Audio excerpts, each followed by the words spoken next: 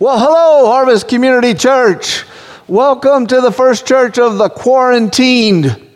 Now, I don't plan on wearing this mask the whole time, although I do wear it when I have to go to get essentials, only to essential businesses. I do put that on, and I was thinking maybe I should wear it when I preach in the future, and you're sitting in the front row. It'll stop the spray, if you know what I mean. But no. Chris Clinch told me you're going to need one of these when you go to India for the smog. So I dutifully went and bought two, one for me and one for Lori. And then we got on the plane and I said, "Do you remember those masks?" She said, "No." "Did you?" I said, "No." So we left them here. Obviously, God wanted me to wear those colorful jungle masks through the great coronavirus episode that we're going through. But enough about the coronavirus, because I know you hear about it all the time. Let's look to the Bible, to the Word of God. You've just heard it read by Pastor Andy, and now I want to just jump right in. So we're in Mark chapter 8, verse 1 to 21. And in this section, Jesus deals with really three audiences. One is the crowd. Two is his disciples, and three is his critics, the critics being the Pharisees, and that's the order I want to take them in. So first, let's look at how Jesus deals with the crowd in this text. Okay, they've got 4,000 people, and they're following Jesus and listening to Jesus, and here's what Jesus says in verse 2 and 3 about them. "I have compassion on the crowd, because they have been with me now 3 days, and they have nothing to eat. And if I send them away hungry to their homes, they will faint on the way, and some of them have come from far away." So they have nothing to eat now. They probably started with something to eat, but after 3 days, whatever victuals, food they brought with them is gone. I was thinking about this. I was thinking, if this was America and the modern world, and they were there 3 days, they wouldn't have to leave, because Americans have ingenuity, and they have free market systems. Somebody would have set up a food stand and started selling food. But in their case, they didn't have that advantage. But here's the part that blows me away. I'm not going to focus on it long, just point it out. They spent 3 days listening to Jesus talk. This was a 3-day teaching festival. How amazing his teaching must have been to them. People hunger for the Word of God. You can hear your friends talk anytime. You can hear your family talk anytime. You can hear what the television says anytime. And today you can listen to the internet anytime. You kind of, after a while, no matter what you listen to, music, movies, it doesn't matter. It's the same old thing. There's very rarely anything you hear that's really new. But when God speaks from heaven, he can light a human heart on fire. The human soul was made to talk to God. We are separated from God due to our sin, but that's not the way Adam and Eve were made. They were made connected to God. And when we hear the voice of God, it lights our heart on fire. And Jesus was just giving them undiluted God. And they said, "We don't want to leave. We're out of food, but we're not going anywhere." And I want to ask this question here. Is it possible that sometimes you and I withhold the Word of God from other people because we think they don't want to hear it? That's a mistake. That is a mistake. People want to hear it more often than we think they want to hear it. And I've experimented with this and found that if I will tell stories from the Bible, no, I'm never cut off. And I mean when not up here as a pastor, but I mean if I'm talking to a stranger or a friend or a person who's not a Christian, and I'll just say, "Hey, there's a story that Jesus told," and then I'll start to tell it. Or Jesus did something once, and let me tell you that. They pay attention and they interact with the content. And why is that? I think it's because the Word of God says something to a human heart. I remember long before I was a Christian, in Jacksonville, Alabama, there was this kid named Brent who was just a serious religious guy, always carried a Bible around, and I always wanted to be near him because he would always tell me stories from the Bible. I liked to hear him. Now, I didn't want to be like him because he was kind of looked at as a freak, even though he was he wasn't a normal guy, but he was always talking about Jesus. But I didn't want him to be seen as a religious freak, but I always wanted to hear what he had to say. And I know God was planting seeds in me because my heart wanted to hear from God. So let me encourage you there. Don't hold back from telling people the stories you learn in the Scripture. But now let's focus in on how Jesus deals with the crowd. And we're going to start with our map right away. So here it is. Start with our map right away. Now I realized as we worshiped in my house Sunday that I didn't have a map in front of me. It's online. Okay, it's online. And if you didn't get it, maybe you're scrambling now to get it. And the words don't stay up that long. Actually, I'm stalling a little bit, so if the words are up there, you can write the whole thing down. But look for that online when before the service starts is the best way to do it. But here's the map point. Ready? Jesus looks at his followers as a shepherd does his sheep. He cares about them, and he provides for their needs. Jesus doesn't look at his audience as well, you guys need data. I'm going to give you some data. I'm the data bringer. He's not a news service. He's not a radio program. He's not a podcast. You're out there listening. No, when he teaches people, he then takes responsibility for them. So if you learn from Jesus, he doesn't say, did you learn something? Good. I don't need to know you. He says, I'm taking responsibility for you in three ways. One, he met their spiritual needs. Their spiritual needs are of first importance. You might say, well, their physical needs are of first importance. Well, in a sense, yes, if you mean that if they don't eat and if they're not alive, they can't hear him. That's true.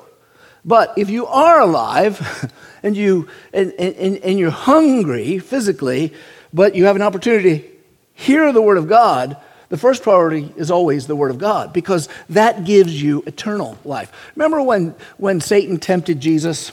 Remember when they were in the desert? Remember what he said? He said, listen, see that bread over there or those stones over there? You've been fasting for 40 days. 40 days without food. This isn't just skip breakfast, all right? 40 days. Now, if you, since you're God in all this business, if you change those stones into bread, you could eat right now. And remember Jesus' reply? Man does not live by bread alone, but by every word that comes from the mouth of God. So when God becomes incarnate and becomes one of us, a man, he even as a man declares, I am not existing on just human bread. I'm not a dog who just needs his kibbles, right? I'm not an animal. I am a man, and I'm made in the image of God, and what I need more than food is eternal life, and I need the words, the bread that comes from the mouth of God. And Jesus was meeting that for them. You and I need God's word more than we need anything else. More than we need anything else. I've been very proud of the church as whoever I've talked to personally, but also a lot of people I'm seeing through online and people texting me. And I see a lot of you you're sharing the word of God with each other as we're all kind of getting stir crazy and cabin fever or whatever you want to call it, stuck in our homes. And that's good because we need the word of God. One of the most silly things in the world would be to starve to death when there's food on the shelf. Wouldn't that be silly? If you have a full refrigerator, my refrigerator's never been so full.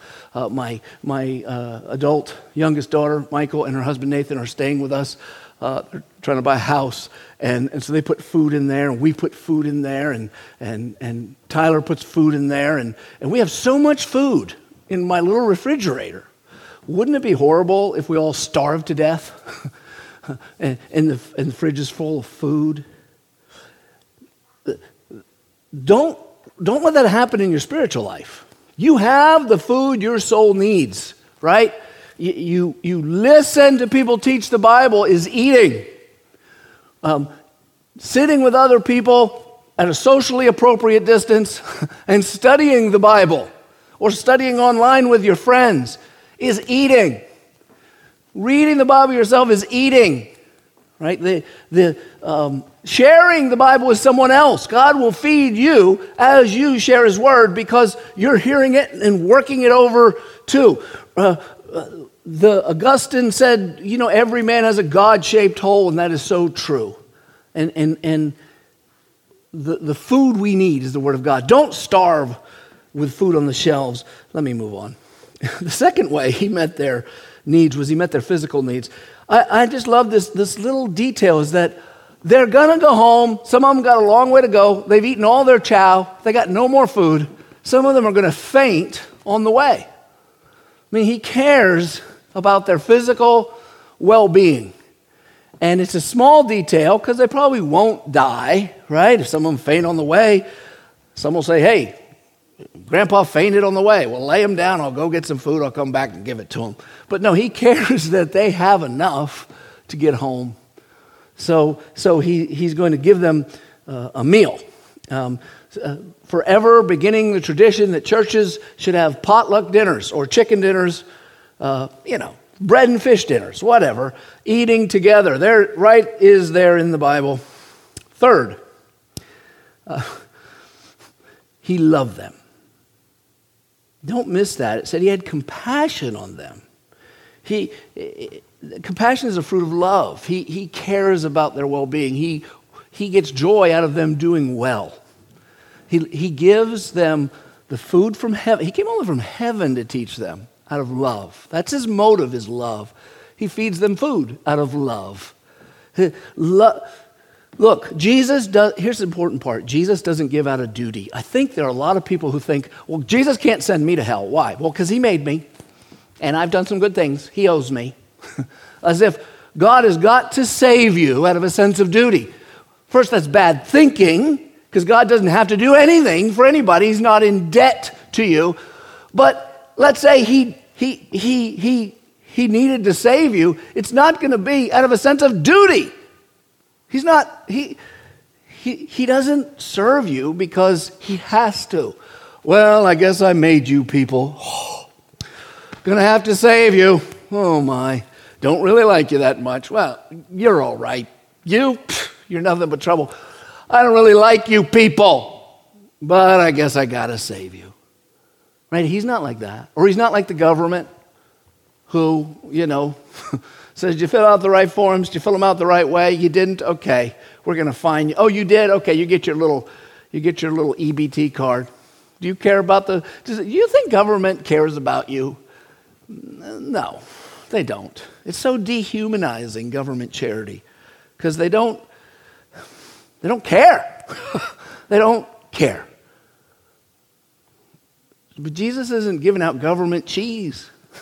He's motivated by one thing: love. Jesus came from heaven to feed us spiritual food, love. Jesus gave them, broke did the loaf, right? He broke the bread and He did the miracle for them, love. Love is God's motive. What do you call it when someone does good things for you, not out of a sense of duty, not out of a sense of responsibility, not out of a sense that they think they owe you, but they still do good for you? What do you call that? Grace. That is grace, right? We like grace as Christians. We are saved by grace. Grace means God saves you, not out of a sense of duty or indebtedness. He saves you because He loves you. Zero other motives. That's grace. And it's displayed in little ways, like doing a miracle with bread and fish. Or in big ways, taking on flesh, sitting on a mountain with these people and teaching them for 3 days. I'm still amazed at the 3 days thing. Imagine that, a 3-day teaching festival with Jesus. Anyway, okay, so the crowd is the first audience I want to look at. The second is the disciples themselves. Now, Mark often uses the word disciples. Disciples is all followers of Christ. But he often uses the word disciples to refer to just the 12 apostles. And you've got to use context to figure out where. And here he is using disciples as the apostles.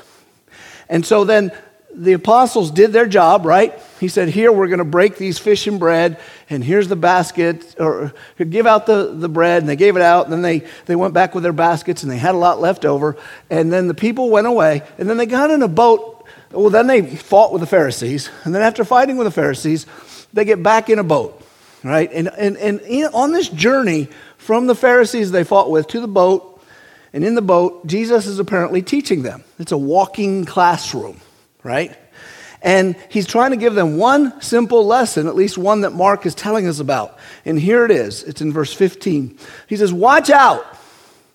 Beware of the leaven of the Pharisees and the leaven of Herod. Now, I'm sure he doesn't just say that one sentence, but that's the metaphor he's using. He says, watch out. Beware of the leaven of the Pharisees and the leaven of Herod. What he's referring to isn't bread. Leaven is yeast, right? What you put in dough to make bread rise. He's not talking about bread. What's he talking about? He's talking about beware what they put into their teachings, right? The Pharisees are supposed to teach you the Bible. But they put some yeast in there that's not good, some leaven that's not good. Pharisees put bad stuff in the bread. Did you go to the Pharisee bread store? Don't eat that bread. Why? They put some bad stuff in it. What did they put in it? Well, they put in a commitment to their own traditions and legalism. They're a bunch of legalists. You have to be perfect. You have to make yourself righteous. It's a self-righteous. Their leaven is self-righteousness. Don't eat that. That's what he's saying. With the Herodians, well, these people, they're fakes, they're phonies, they claim to be religious, but all they care about is power and money. Money and power. They have worldly values. They do religion from a worldly sense, right? Come be a good Jew and we'll get you some money, we'll get you some power. That's all they're about, and that's what they put in their bread. Don't eat there. But Jesus' teaching is good, clean products, right? It's nourishing. It's from God. Jesus' teaching is unadulterated good bread, right? This is pure bread. And this is the picture. This is what he's teaching them, right? This is what he's teaching the disciples. You can listen to the Pharisees if you want, but beware. You could listen to the Herodians, beware. Don't go there. Now, did the disciples know what he's talking about? They missed the point. They heard him say, beware the leaven of the Pharisees and the leaven of Herod. And they thought, he's talking about food. He's talking about food. We don't have enough food. We forgot the food. They're on a boat. They have one loaf of bread. One loaf. And it's not like one of them big old 6-foot Italian loaves, right? Because they're not Italians. They're Jews. It's a little pita bread thing looking, one. I don't think it's one of those flat matzah squares, Who wants those? But it's probably a little pita bread. One little pita bread. And probably the fattest apostle's the one who wants to eat the whole doggone thing. There's just not enough food. And they're like, he's talking about food. We don't have enough food. Whose job was it to bring the food? They're starting to discuss that they don't have enough food. He's like, watch out for the leaven of the Pharisees. It's a profound moment. It's a great metaphor. And they're like, whose job was it to bring food? He's trying to tell you, Thomas, wasn't my job. They're arguing over supplies. What was Jesus' reaction? I wish I could have been there to see it. I think the text kind of is packed with emotion, I think, a little bit. You can almost see Jesus. I think Jesus' reaction is something like this. Seriously? Seriously? I mean, it might have been like Back to the Future, headlock. McFly, I'm not talking about bread. but maybe not. But Jesus, they said, Jesus hears them squabbling over bread, and he asks them 8 questions in quick succession, all right? And I'm going to give you all 8 really fast. They're in the scripture. You don't have to write them down, but I just want to show you that there's 8 bam, bam, bam, bam, bam questions. And then look at what he's doing by asking those questions. 1, why are you discussing the fact that you have no bread? 2, he's not waiting for them to answer. Do you not yet perceive or understand? 3, are your hearts hardened? 4, having eyes, Do you not see? Having ears, do you not hear? That's kind of two questions. 5, do you not remember? 6, when I broke 5 loaves for the 5,000, how many baskets full how many baskets full of broken pieces did you take up? And they answered, he answered 12, right? Well, they were there. They answered 12.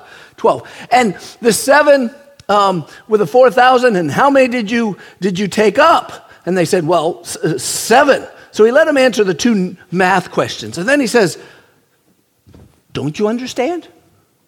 Right? He just knocks out these questions and then goes, okay. He's asking, do you get it now? You see, Jesus doesn't want them to answer all those questions, except the 2 math questions. But that is only to make them into rhetorical questions. Do you remember how we took up 12 loaves of bread after feeding all those people? That's what he's asking. Okay, do you get it? He doesn't want them to answer. What's he want them to do? He wants them to think. He wants them to think. You see, their issue is not faith at this point. When he talks about a hardened heart here, and don't you understand, and do you have eyes, when he talks like that to the Pharisees, he's talking faith. When he's talking to them right now, the issue is not whether they believe. The issue is whether they're paying attention. The issue is whether they are thinking. The Bible says, you shall love the Lord your God with all your heart, all your soul, and all your mind. Your mind. And he's saying, look, you are seeing trees, not forest. Right? You are, the truth is right in front of you. And you're just not paying attention. You're seeing these events. I'm feeding 5,000 people. I'm feeding 4,000 people. You see that with your own eyes. You have all this leftover stuff, and what are you arguing about? Whether or not 1 loaf of bread is enough. Give me 1 goldfish. If Jesus had 1 goldfish, he could feed all the Sunday school classes in the world, right? He's like, give me a crumb. Don't worry about the food. 1 pita bread is enough. Don't you get it? He's saying. Along the way, in the midst of that, he was actually quoting Jeremiah 5 when he said, Jeremiah says this, and this was one of his questions, really 2 of his questions to them. Now hear this, O foolish and senseless people, who have eyes but do not see, who have ears and do not hear. Jesus seems, and I don't want to put something on Jesus that's not there. So I said, seems to me to be disappointed, right? They're not paying attention. Anyone who's ever taught other people, whether at work or siblings or children or teachers, and sometimes you put all the data right in front of the people, and they just will refuse to see.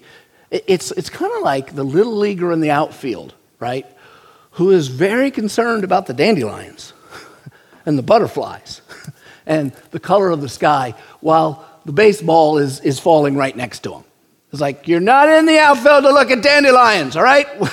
We all have our gloves on, we got our little hats, we got our little uniforms. Remember that thing we call practice? We put you there to watch the ball. And that's kind of what he's doing with the apostles. He's saying, oh my gosh.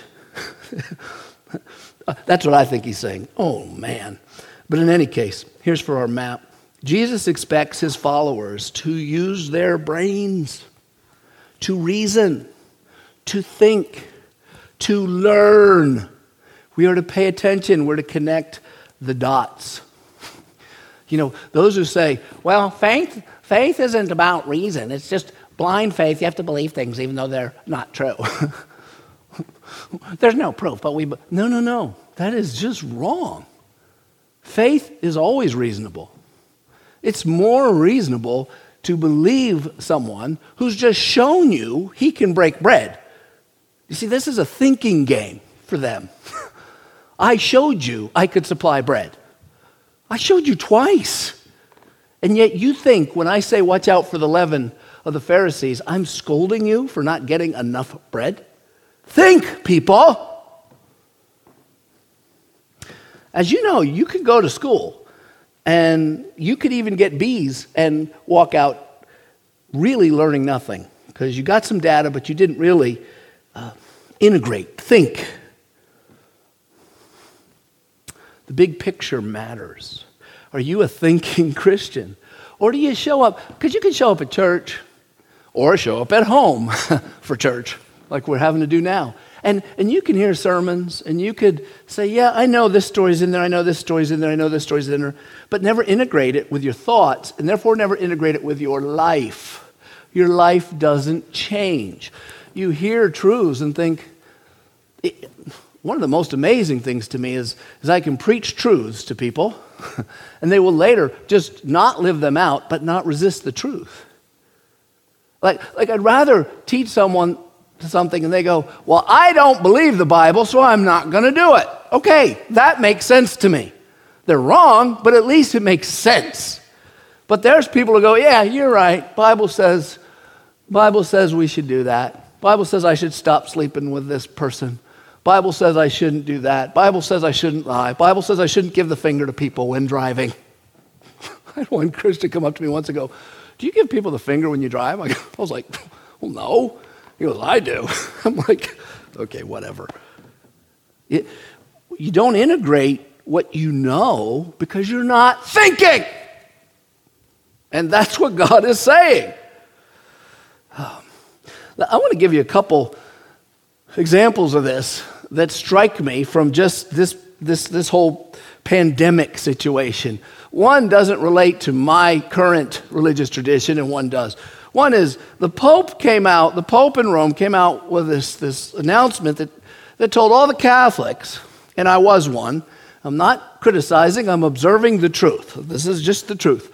Catholics believe that we were taught that you got to go to confession and tell a priest your sin, and then the priest can absolve your sin. This is not a biblical idea, by the way, the idea that you need a father on earth to absolve, that there's a man who has the power to absolve your sin. Only Christ can do that. But regardless of that, Catholics believe that. Got to go to confession.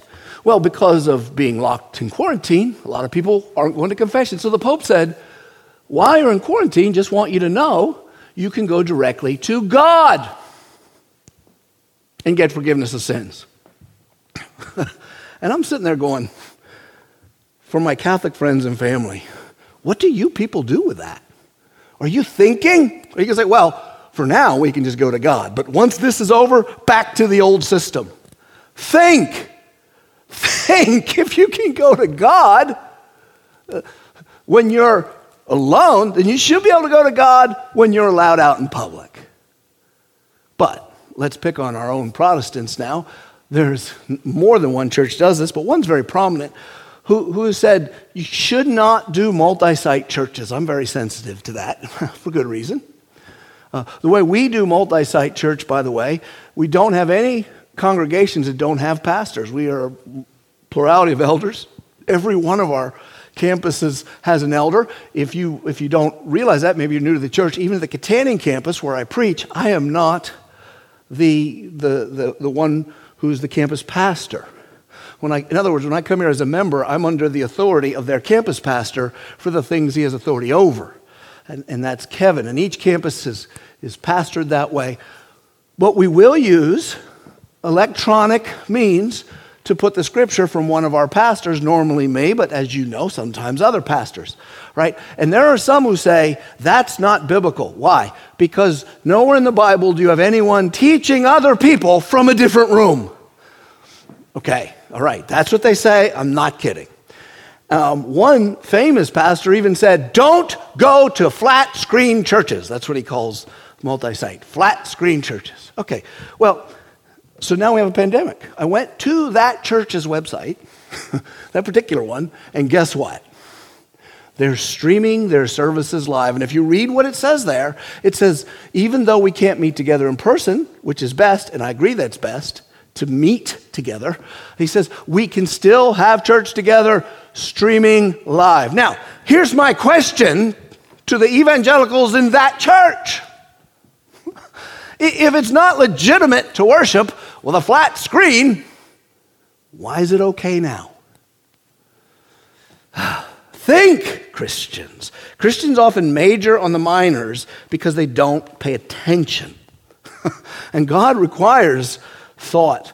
Now, those are two big ecclesial church-based issues. But there's issues in your own life.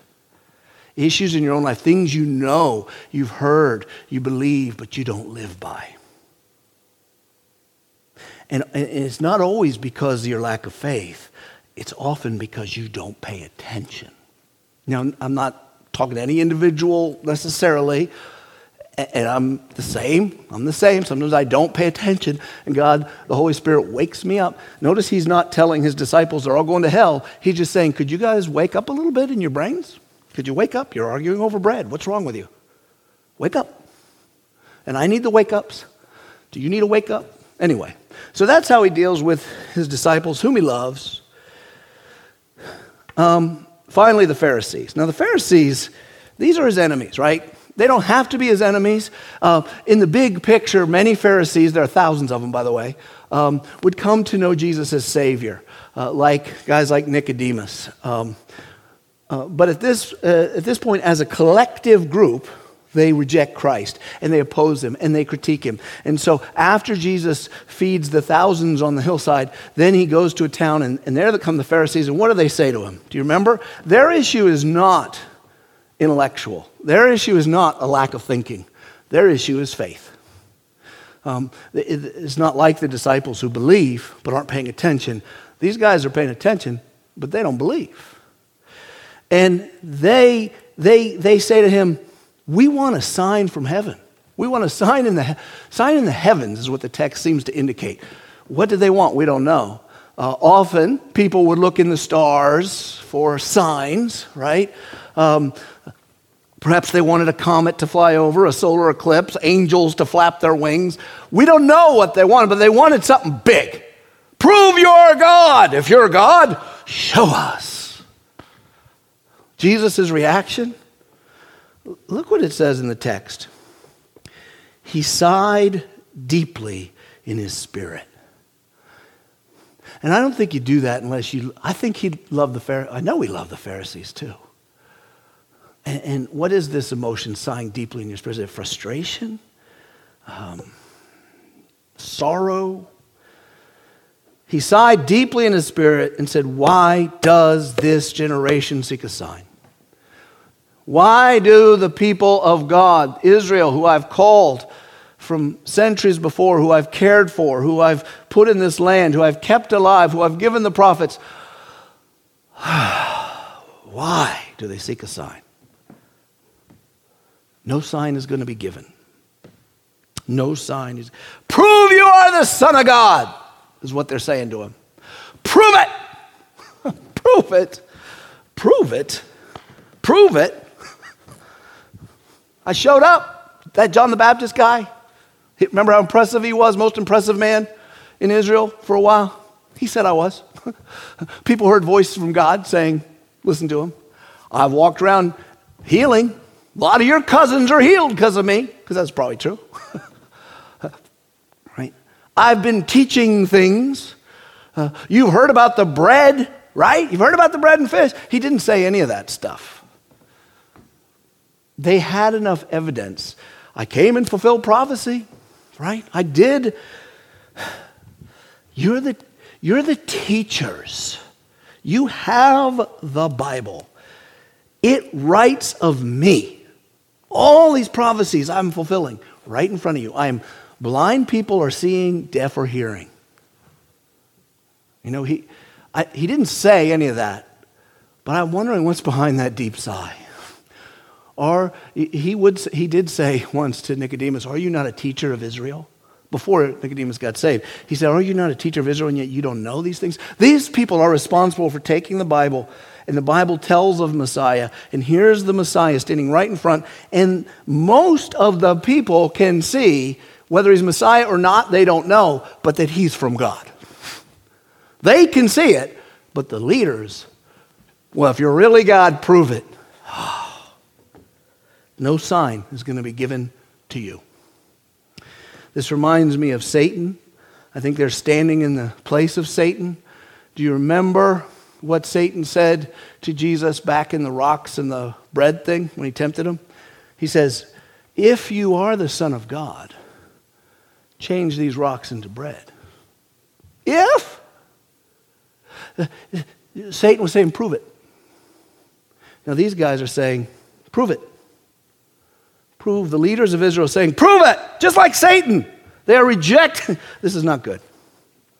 But they have enough evidence, so Jesus gives them no more. I don't think Jesus withholds evidence for those who need it. I think Jesus gives evidence and he gives faith when that faith is needed for the open-hearted, those who want to know him. But those who reject him, no.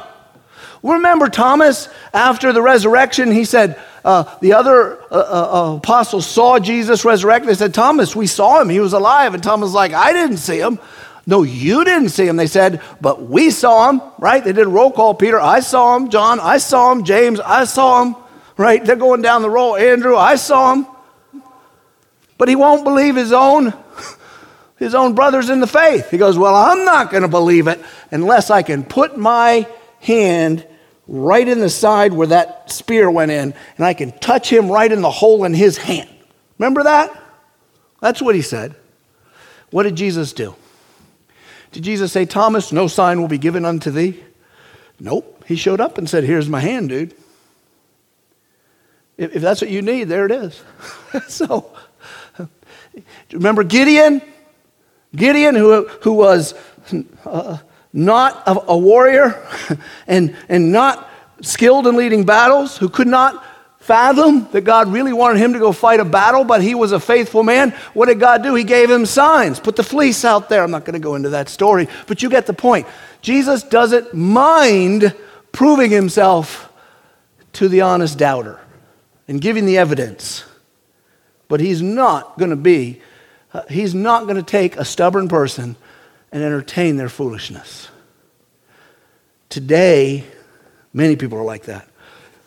If Jesus is real, let him strike me dead right now or something stupid like that. Let him show up right now. He did show up. He changed the world. He's the most important man who's ever lived. and by any measure, you don't have to be a Christian to believe that. Though you're just ignorant of the big picture of the history of mankind if you don't realize that Jesus is the most important man who ever lived. He did things, he said things, eyewitnesses recorded them, and you refuse to even consider that he's real and then demand he do tricks. People do that today. Well, they're not going to get their tricks. He's given enough. It won't be long till the Pharisees give him the same test again. When he's hanging on the cross, dying for their sins, do you remember what they said? I'll remind you. If we were to jump forward in Mark chapter 15, it says this. Aha, you who would destroy the temple and build it in 3 days, which he didn't say. He meant the temple of his body, but leaving that aside. Save yourself, come down from the cross. So also the chief priests and the scribes mocked him to one another, saying, he saved others, he cannot save himself. Let the Christ, the King of Israel, come down now from the cross that we may see and believe. They're standing there saying to each other, I'll believe in him as soon as he gets down off of that cross. We want proof on our terms. If you're the Son of God, big tough guy, why are you hanging on a cross? Why don't you come down? It's blasphemous. It's the exact same thing they're saying when they say, we need a sign. It's no different.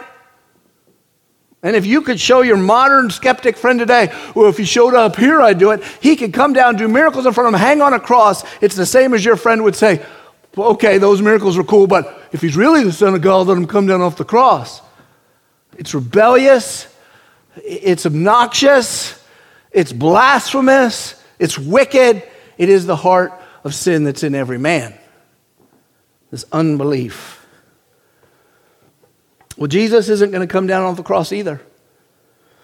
He must die, and he knows it. Jesus must die. By must, I mean must in the strongest way you can use the word must. The sun must turn or come up in the morning or whatever terms you use. It must burn hot. Right? The earth must rotate. If you don't believe it, stop it. Gravity must work when you drop something.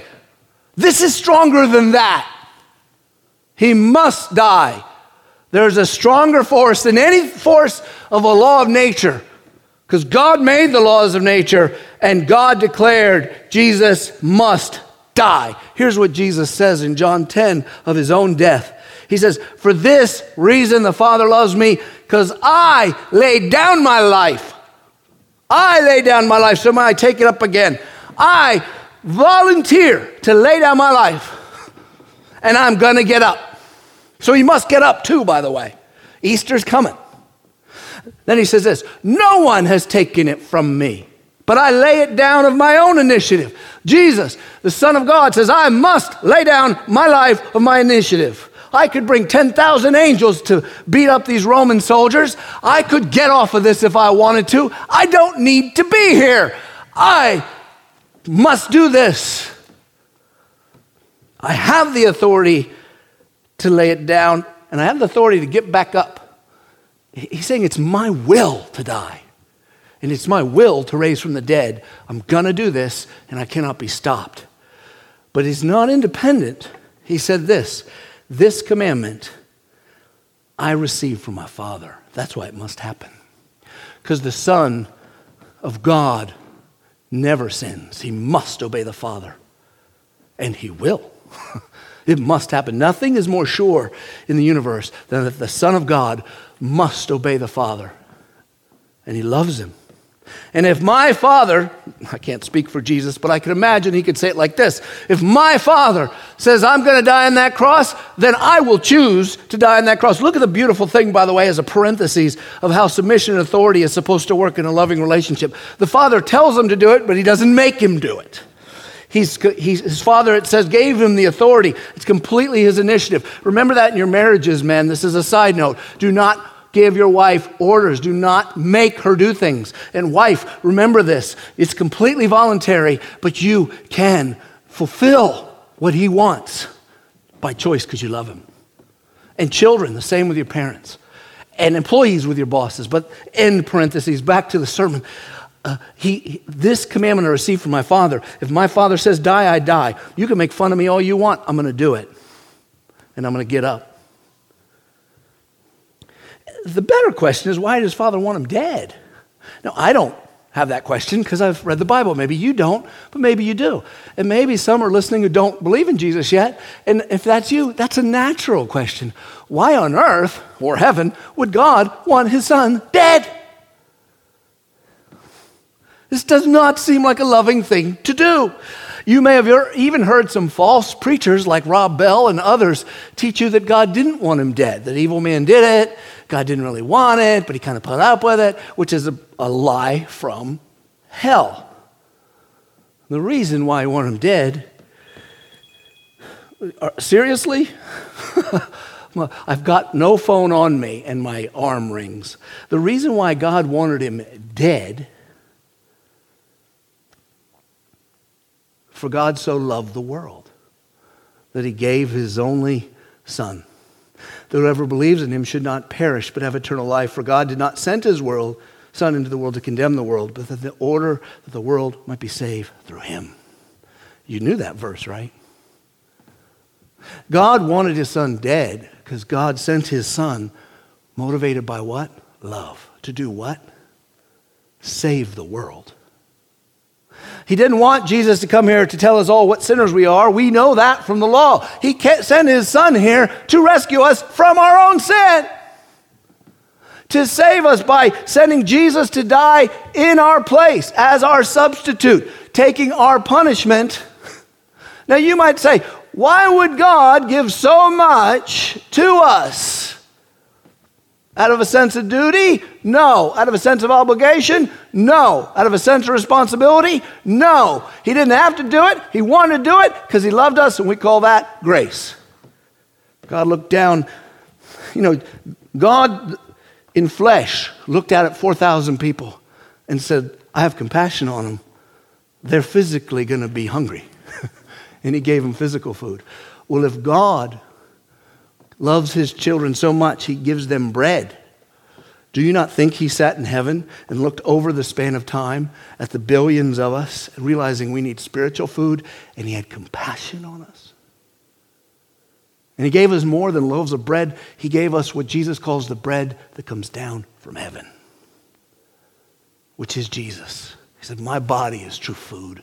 My blood is true drink. I must die in this physical body to save you.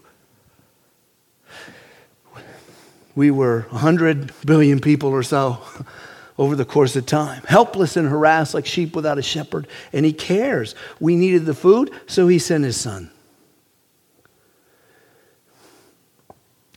Jesus would give the Pharisees a sign, not of their choosing, of his. You know what the sign was? An empty tomb. That's your sign right there.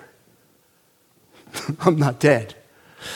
He even told them that. He said in another gospel, it shows that he told them, I'll give you the sign of Jonah, which they didn't understand. But Jonah was 3 days and nights in the belly of a whale, but he came out alive.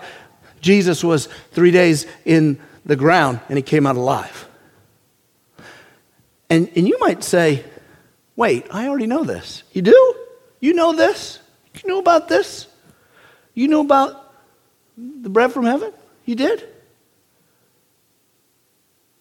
Then why do you worry so much about dying from a virus? You knew this? You knew about, why do you worry so much about losing your 401k? You knew he gives you eternal life? You knew all this story about he died? Then why is your first concern that life get back to normal in your world? Are you blind? Can you hear? Did not Jesus rise from the dead? Faithful Christian, are you thinking? You believe, but do you see the big picture? And are you integrating it into your life right now? Did he not tell you this? Final text. Jesus said, for this reason I say to you, do not worry about your life. Did you apply that? Are you applying that? As to what you will eat, nor your body, as to what you will put on. That's money. He's talking about money to care for yourself. For life is more than food, the body more than clothing. Consider the ravens. They don't sow, they don't reap. I looked outside my door. Window, wasn't door, bathroom window, second floor, I'm looking out. And I've learned the patterns of life. This time of year, the crows, or some sort of black bird with a black head that looks kind of green in the sun, these black birds, big black birds, show up early spring every year and eat my dog's dog food because I keep it outside. Keep it outside. That's where the dog is. And in the winter, it's fine. And as we get into summer, these little tiny birds jump around trying to get their dog food. And I guess he's not hungry enough. But now I go through some dog food and today the birds are out there. God is feeding those birds while I'm quarantined in the house with my dog's dog food. But it doesn't matter if I didn't give them dog food. God, consider the ravens. They don't sow, they don't reap, they don't store stuff up in a barn, and yet God feeds them. How much more valuable are you than birds? What is Jesus doing when he asks that? He's asking us to think. Think. You're worried about your life when the God who makes life told you, I got you. I got my eye on you. I can see you. I care about you. All of your moments are in my hand. You cannot fall from this hand. The day of your life I appointed, the day of your death I appointed, and I will receive you unto myself. Think. That bird isn't worrying. Are you? And I'm not just talking about anxiety here, because anxiety sufferers, it's a whole other category that needs to be considered. This applies to you. But even to people who don't normally have anxiety, what are you stressing about now? Who gets elected? Whether or not the government's going to send me a check or not send me a check. These things matter, but not much. Not much. It's a loaf of bread in a boat's all it is. But you got the guy who makes bread in the boat with you. Which of you by worrying can add a single hour's lifespan? If then you cannot do even a very little thing, why do you worry about other matters? He's asking us to think, isn't he? Consider the lilies, how they grow. They don't toil or spin. For us, it's the daffodils and all the bulbs are popping up right now. Think about them. They don't work. They do nothing. They just sit there. Doggone lilies don't deserve to be that pretty, do they? Get to work, lilies. You lilies are a bunch of freeloaders. A bunch of couch potatoes, or actual potatoes maybe. You're just under the ground doing nothing. And oh, look at you. You get to have a big flower and everybody goes, oh, look how pretty you are. Get to work, lilies. He says, think about those lilies. I tell you, not even Solomon in all his glory looks as good as they do. Not even Kim Kardashian on a good day looks as good as a lily. But if God so clothes the grass of the field, which today is alive, tomorrow it's gone, it's burned, what do you think he's going to do for you? These clothes, I'm getting better clothes. He's not talking about your clothes. He's talking about your eternal clothes. I will give you a white robe and you will shine like the sun. So you're going to worry about your earthly clothes? Heck, I take care of grass, you men of little faith.